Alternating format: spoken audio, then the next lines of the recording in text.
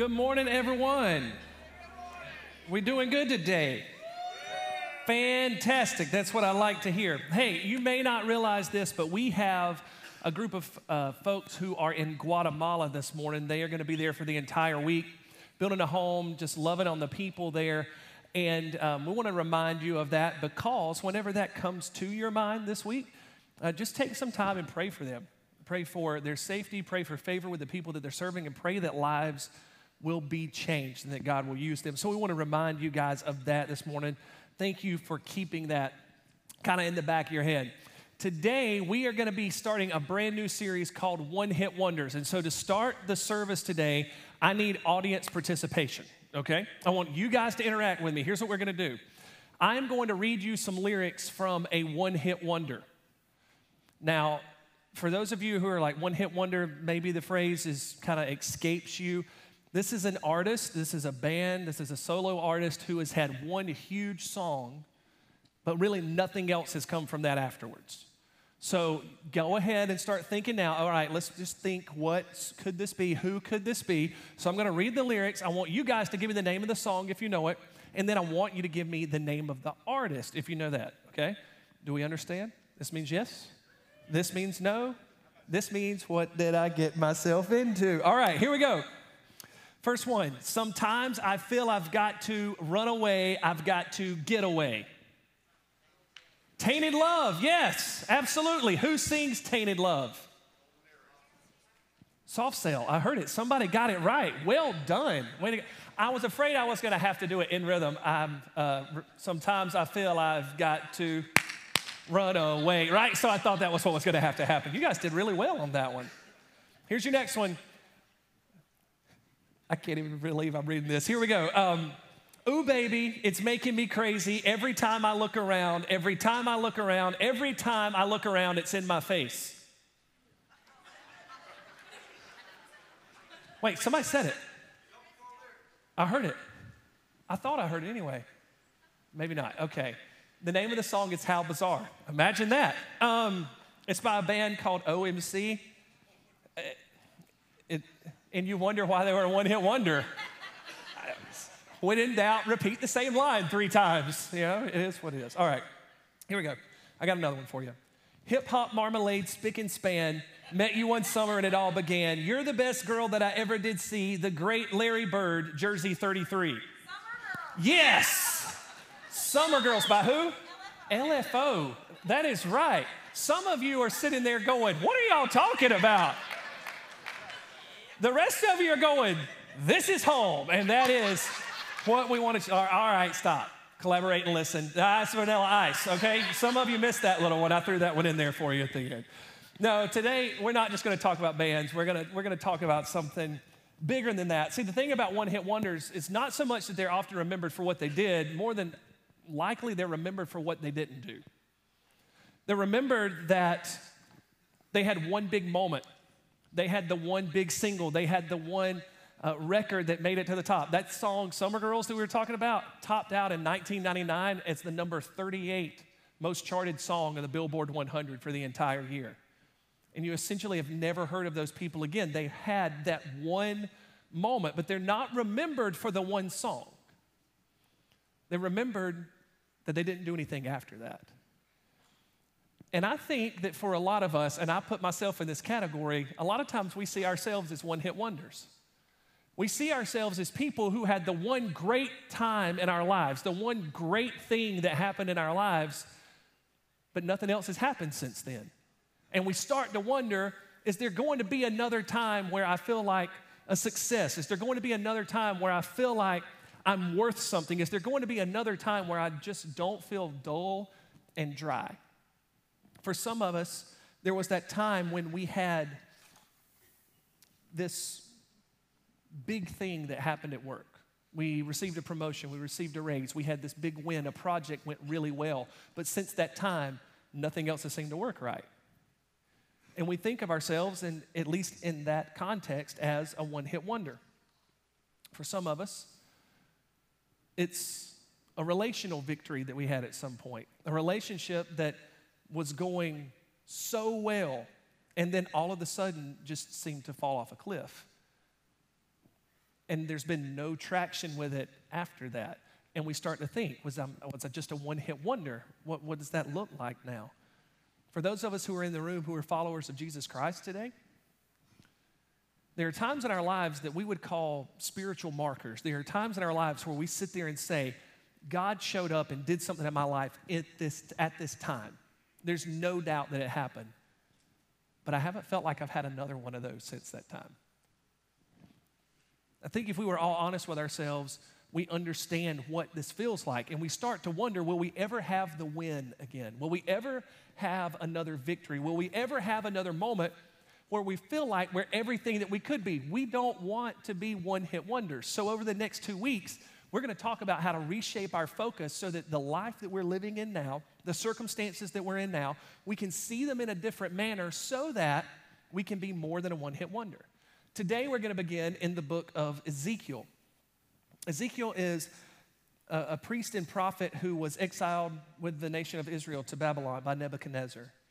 And it was there that he received the call to be a prophet, and that's just being the mouthpiece or the spokesman of God. And initially, this call that God put on his life required him to relay news of judgment, that Jerusalem was going to fall. But over time, the message that he shared ended up being one of hope and restoration. So what I want to do is talk today in Ezekiel 37. If you have a Bible, you can turn there, Bible app. If you don't have any of that and you just want to read along with us on the screens, you can do that. But in Ezekiel 37, there's this great story that I love that is this example that even when we feel like we're one-hit wonders, even when we feel like there's no hope, that there is potential for something more. So in Ezekiel 37, verse 1, it says, "The hand of the Lord was on me, and he brought me out by his Spirit. He set me down in the middle of the valley, and it was full of bones. He led me all around them, and there were a great many of them, and on the surface of the valley, they were all very dry. And then he said to me, 'Son of man, can these bones live?' And I replied, 'Lord God, only you know.'" Now, let's be honest. This kind of seems, especially if you've never heard any of this story before, this kind of seems like a really bad scene out of a horror movie. Like this guy all of a sudden is in a valley full of bones. He's just in this valley of death. You're waiting for like the Halloween theme music to play in the background or something else with the story that's going on. What's happening here is this is a vision that God has given Ezekiel. When it says that he's been, that the Lord was on me and he brought me out by his Spirit, he takes him and he sees in this vision this valley that is full of these bones, and it represents the nation of Israel. It represents the fact that they were exiled, that they weren't where they were supposed to be, that all of these things had happened to them, and there was no hope in their lives. If you're trying to picture this scene, for me, I love that whenever I read the Bible that I take and kind of put myself in the middle of the story. I put myself in the middle of it. So I try to put myself here where Ezekiel's at. And as I'm trying to picture, I'm looking around and I see nothing but death around me. Not only death, but what I see is hopelessness. Because a dry bone is a bone that has absolutely no life left in it. There is nothing that is in that bone where life exists. Once a bone becomes dry and brittle, it is worthless. It is pointless. It is dried out. Anybody ever felt like that before? Like you've just gotten to the point that there's just no life left in you? That there's something in your life that's making you feel like there's no hope at all?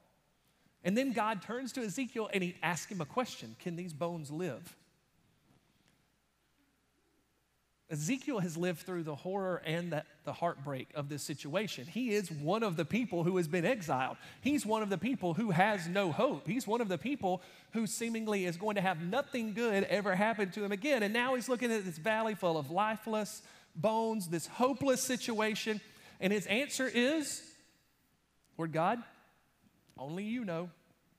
Now, in the moment, the first thing that kind of comes to my mind when I hear this, if you've spent any time at all in church, or at least here in the South, it gets said a lot. Has anybody ever heard of something called a Sunday school answer? It's kind of this thing like, when in doubt, the answer's Jesus, all right? Like when in doubt, the answer is God. You sit there and go, like if there's a question that's asked in church, it could be anything. What color is the carpet? Jesus. I don't know. Like that's just the response. It's always the go-to, that's okay. When I first read this is what went through my mind, is that there's this time where Ezekiel's looking around and he's going, I don't really know what to say. I just see this horrible situation. And so I just say, Lord God, only you know. And I think the reason I relate and think of it in that manner is because there have been some times where I've looked at the situation that I'm in my life and I've sat there and gone, there's no way that I can live through this. There's no way I can get through this dry season in my life. And God says, can the bones live? And I'm like, God, only you know. But here's the unique thing about this. Ezekiel couldn't see it. And the reason he couldn't see it is because his problem was obscuring the potential.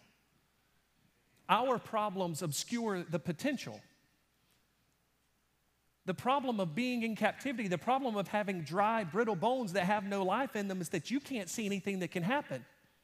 You may be in here today as a parent and you have a child that you are doing everything in your power that you can think of to try to help them work through a situation, to try to get through a behavioral situation, whatever it may be, and you're sitting there going, this just seems like a dry, hopeless, lifeless situation. The problem is keeping you from seeing the potential. There's some kind of relational stress maybe that's going on in your life with you and a spouse or a loved one, a family member, a coworker. It could be any of these things. And you sit there and go, where is the hope in this? All I can see is the negativity and how it's beating me down. Workplace drama, financial situations. When the problem is staring us in the eye, we don't see the potential because in the midst of our pain, our problems become paralyzing. We don't know what to do. But the unique thing about Ezekiel here, his response isn't one in saying, I'm just going to give the good answer to God. No, the reason he responds the way that he does is because he knows where to turn. His response is actually one of saying, God, if there is anyone that could do this, if there is anyone that could bring life to a lifeless situation, if there is anyone that could bring hope to hopelessness, God, you know. You're the one. That's his response. And the reason he knows that he can turn to God is that God sees past the problem. It's hard for us to see past the problem to the potential, but God can do that. So in the dry season that you're in right now, the season of no hope, the season where it seems like nothing good is going to come from anything and that you are in fact a one-hit wonder, God sees the potential in you.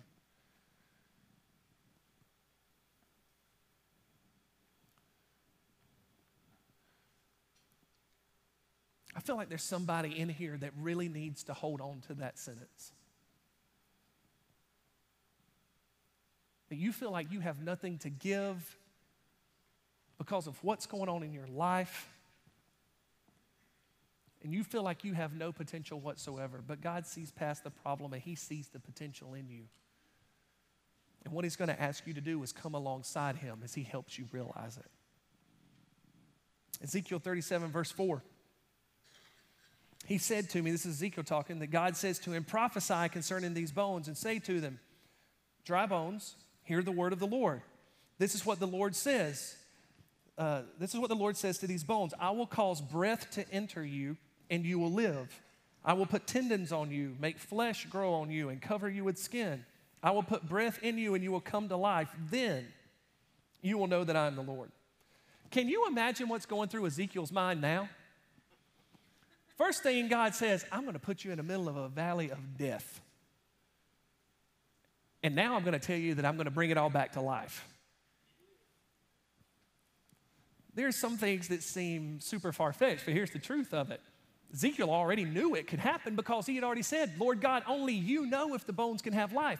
So God says, this is what I'm going to do. He didn't have to ask Ezekiel to come alongside. God could do it on his own. God didn't need Ezekiel to bring those bones back to life, but he invited Ezekiel to participate.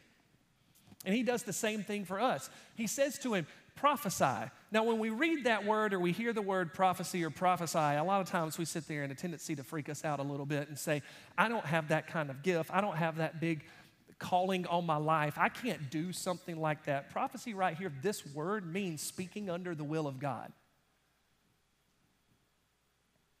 There are a lot of people in this room who have been used by God to speak under his will, and you may not have even realized it. There are some of us in here who have had people speak into our lives and said things that they never should have known, and they said it at just the right time, and we sat back and went, where did that come from? That was somebody that God invited to participate in what was going on. I think we've all had those moments. We've all had those people. I've had one of those people. On April 1st, I began my 19th year serving full-time on a church staff. I still think that it is hilarious to this day that my ministry anniversary of serving God vocationally on a church staff is April Fool's Day. There are times that I sit back and go, God, you're just going to just let this one keep running, aren't you? Like you are going to, that was funny. See what you're doing there. There are definitely some times where I feel like that. But when I started, the first church that we were at was in Honeypath, South Carolina. Some of you are going, I thought it was Belton Honeypath. Nope, two different places. That's just the high school. They're in between everything. Do your best not to put those together when you're around those folks from those two towns, by the way. I'm just going to learn that the hard way in those 5 years that we spent there. We were at this church, this little church called Shakola Baptist Church. And serving on staff, I was not in the capacity that I am now of working with students and leading family ministry. I actually led worship. I led music. I don't let this cat out of the bag a lot because I don't want to, honestly. My degree is in music. See, I felt like God wanted me to work in the church. And I couldn't figure out what he wanted me to do, so I made the decision that it was going to be music. It was something that I'd grown up with. It was something that I loved, that I enjoyed, so that was what I was going to do. So I come on staff at this church, and that's what I'm doing. And at 22 years old, they were like, hey, you're going to work with senior adults too. And I'm like, fantastic. It's going to be like hanging out with my grandparents all the time. It's like what I thought. No. So anyway, no, those people were fantastic. They loved us well. They served us well. And they absolutely, Michelle, I think you would agree that they set us up for success for the last 19 years. There was one woman in the church. Her name was Dolly. And one Sunday, I am on stage. I'd finished leading a song. I prayed, similar to what Jana did out here earlier, because sometimes that's what you do. In church as you pray. And so that's what I did. And then after the service, she made a beeline for me. She walked up to me and she said, when you prayed this morning, something about that. God wants you to preach. And in my mind, I thought, and I want you just to go sit back down because I'm doing what I'm supposed to do. I am not supposed to be up there doing that. Let's just keep leading a choir. Let's lead instrumentalists. Let's do all that. I'm good. Let's just stay in this mode. And you go get a drink of water because I think you're a little lightheaded at this moment. So, but of course, I didn't respond that way. It was more like, thank you. I appreciate that. And she kind of gave me the eye and she walked away. At the end of year 2 of being at that church, I had the opportunity to start spending a lot of time with the teenagers. Just through some staff changes. And during that time, God just really started burning this passion in me that I needed to pour into them more. So as a middle schooler and a high schooler and even a college student, there were a lot of thoughts that went through my head about what my relationship with Jesus looked like and how that really fleshed out. And I had a lot of sleepless nights, and I felt really bad about some of the things that I was thinking. And there was a distinct time while we were at that church where God said, yeah, you need to be hanging out with them and not doing what you're doing because I know you don't want them to be thinking the same things you were. And so some crazy circumstances, some stuff that does not happen in church, especially the way church was done at that time and in that setting. Me and another staff member completely switched positions. And I started working with these students. Well, a little over 5 years we spent there, and our time ended there, and we were going to another church. And our last night that we were there, everybody was coming up to us, and they were talking to us, and Dolly walked up. And she looked at me, and she said, "I told you God wanted you to preach." And I was like, it's just students. That's not how I feel now, by the way, for parents who are like, "You work with teenagers?" Yes, that's not in my mind at that time. I'm like, that's not up here. That's not doing this. Like, and she just was like, "I told you God wanted you to preach." There definitely have been some times since then in the last 14 years where I can honestly say I've sat back and gone, "God, what are you doing here? I don't see what you're doing. I feel like it's a dry time in my life as a pastor, as a leader. What do you want me to do? I don't see any hope, but God, you know." And then that voice from Dolly comes back and says, "God wants you to preach." She may not have realized it, but God invited her to participate in my life the same way that God was inviting Ezekiel to participate. Ezekiel received the invitation, but it's more important to remember that he wasn't just going to be speaking life into these bones. He was a part of the dry, dead bones. He was exiled the same way these other people were. So he was invited to be a part of his own broken, hopeless situation. Ezekiel was invited to participate in his own potential. See, it's not always someone else that gets invited in, but God invites us to participate in our own potential, because participation is what turns potential into reality. Potential is just potential. It's just sitting over there until I actually do something about it. Until I actually take God at His word and believe Him enough to say, "Okay, I'm going to do this." It could be today that God's inviting you to speak into someone else's life, to speak under the will of God into someone else's life, but it may be for your own situation. It may be that He's asking you and in telling you, inviting you to take a step so that you can be a part of the change that's going to happen at work, or the change that's going to happen at home, the change that's going to happen financially, the change that's going to happen in your life. He's inviting you to participate the same way He did Ezekiel. And so Ezekiel makes a decision to do that. And in verse 7, he says, "So I prophesied as I had been commanded. And while I was prophesying, there was a noise, a rattling sound, and the bones came together, bone to bone. As I looked, tendons appeared on them, and flesh grew, and skin covered them, but there was no breath in them. And he said to me," prophesy to the breath, "Prophesy, son of man, say to it, this is what the Lord says, breath, come from the four winds and breathe into these slain so that they may live. So I prophesied as He commanded me, and the breath entered them, and they came to life, and they stood on their feet, a vast army." Ezekiel participates as he's been commanded, and look what happens. The bones start coming together. There's a rattling sound. I'm picturing like an old Bugs Bunny cartoon or something where something like that happens and you see it and like randomly stuff starts getting put back together. But they start to rattle and they start to get put back together, and then the next thing you know, there's flesh that's on them and they're covered in skin. And that can become exciting. When we actually decide to participate in what God wants to do in our lives and we start to see potential become reality, it becomes exciting to see that. But it can be easy for us to be thrown back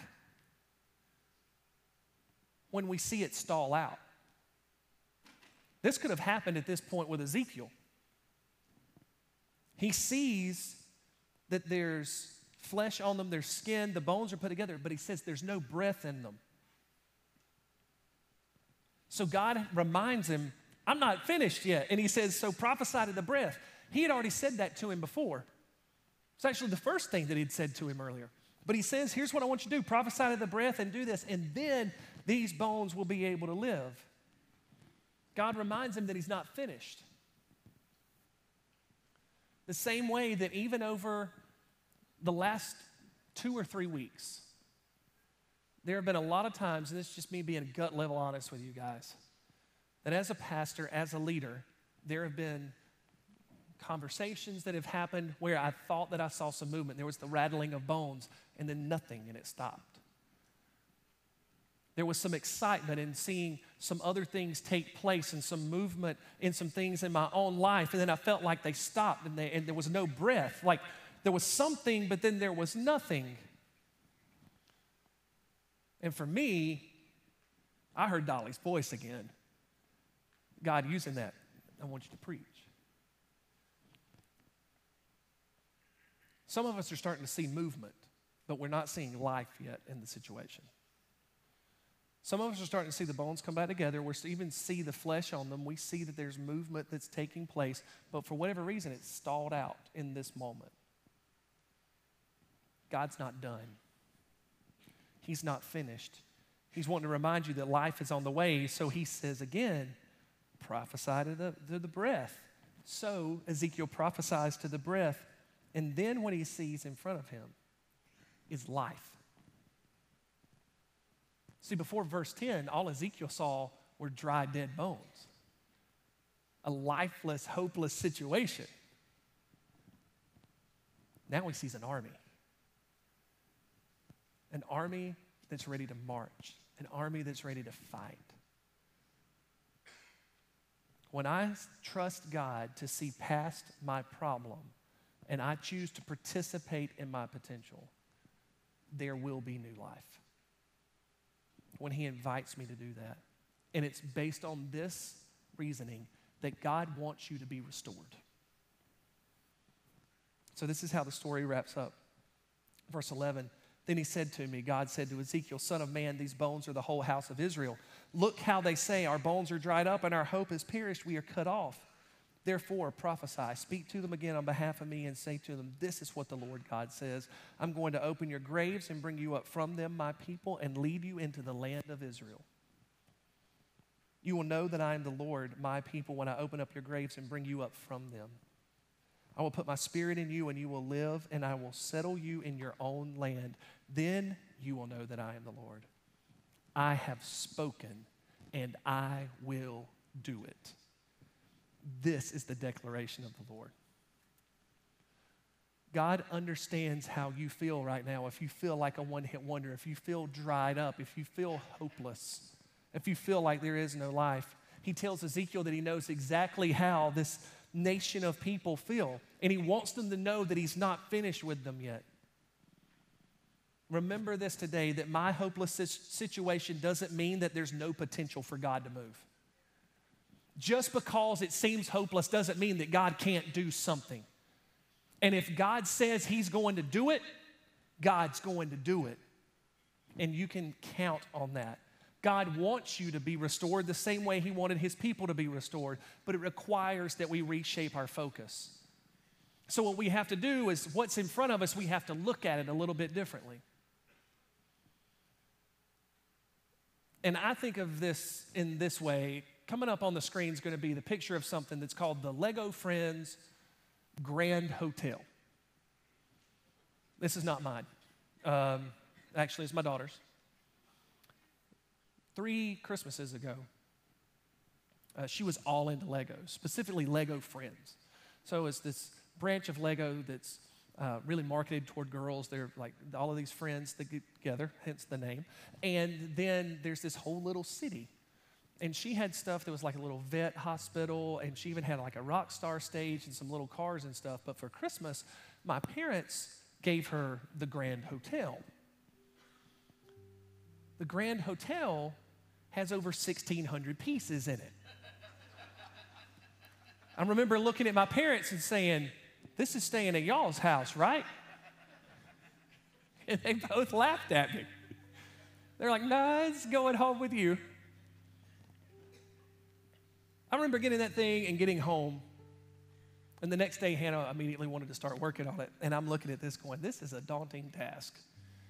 Over 1,600 pieces, what are we going to do? Well, I knew it was going to take time. I knew it was going to take some effort. Hannah just wanted the picture that was on the outside of the box. She just wanted this image. She just wanted it to look like that. Then we opened the box. And if I remember right, there were 13 bags of Legos that fell out.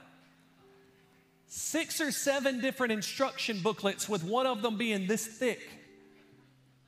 And even to myself, I sat there and went, that's a lot of dry bones. That is a hopeless situation. Hannah just wanted the image that was on the box.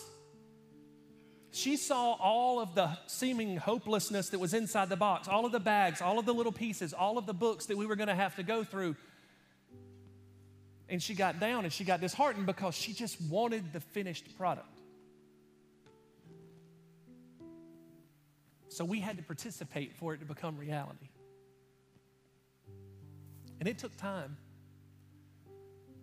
It took over 6 hours over the course of 2 days for us to put it together.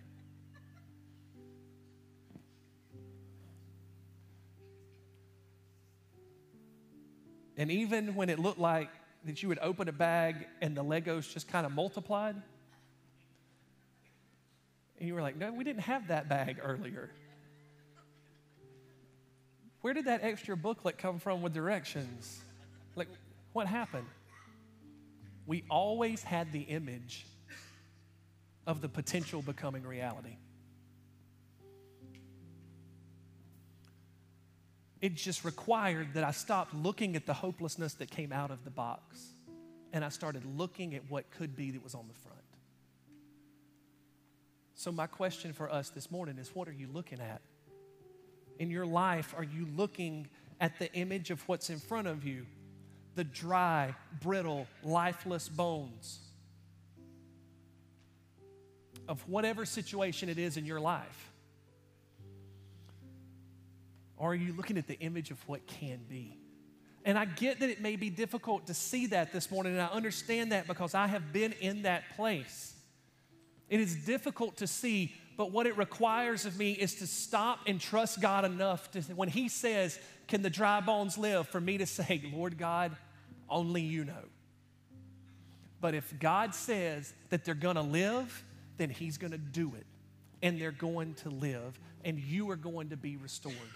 It may not always look the way we want it to look, but I can tell you, if God says that He wants you to be more than a one-hit wonder, you can be more than a one-hit wonder. You have that potential.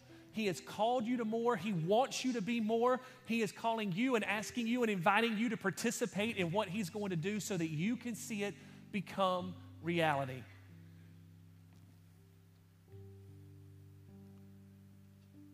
I've asked the band to come back out because the second song that we did this morning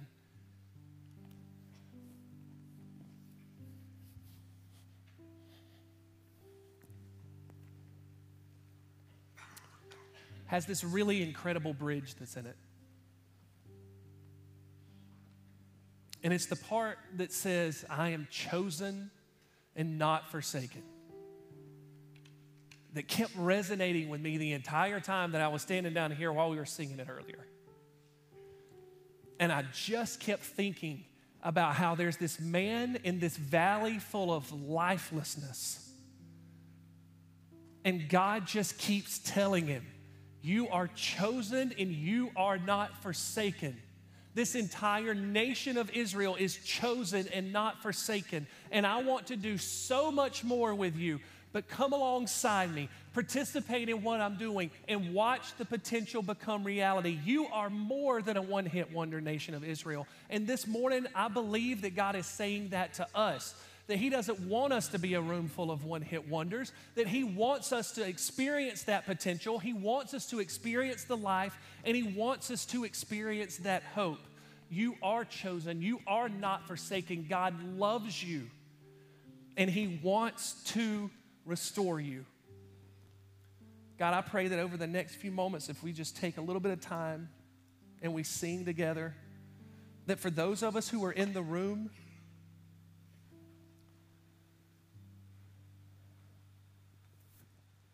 who are followers of Jesus Christ, who feel like we're in that valley of dry, dull lifelessness, that we'll remember You see past the problem and you see the potential and you want it to become reality. We are invited to join you in that.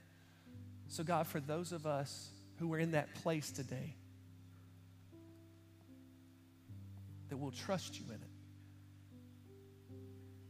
And God, I pray for the person who may be here today who says, my life as a whole just feels lifeless and dried up. There's no hope. I've tried to fix it. I've tried to change it on my own, but there's nothing there. God, I pray that today for the first time they will stop and they will listen to you as you say, can your dry bones live again? And they'll just stop and for the first time say, Lord God, only you know. And if that's you today and you're ready to trust God with your life, and believe that if he says he's going to do it, he's going to do it. That you just talk to him right now and say something like this, God, I admit that I can't fix me. I'm a sinner. I can't change it. But I believe that you love me so much that you sent your son to die on a cross and that he rose again, and through the power that raised him from the grave, I can be forgiven of my sin and I can be saved and changed and made something new. So God, today I admit my sin. I ask you to forgive me and save me. I'm committing my life to you.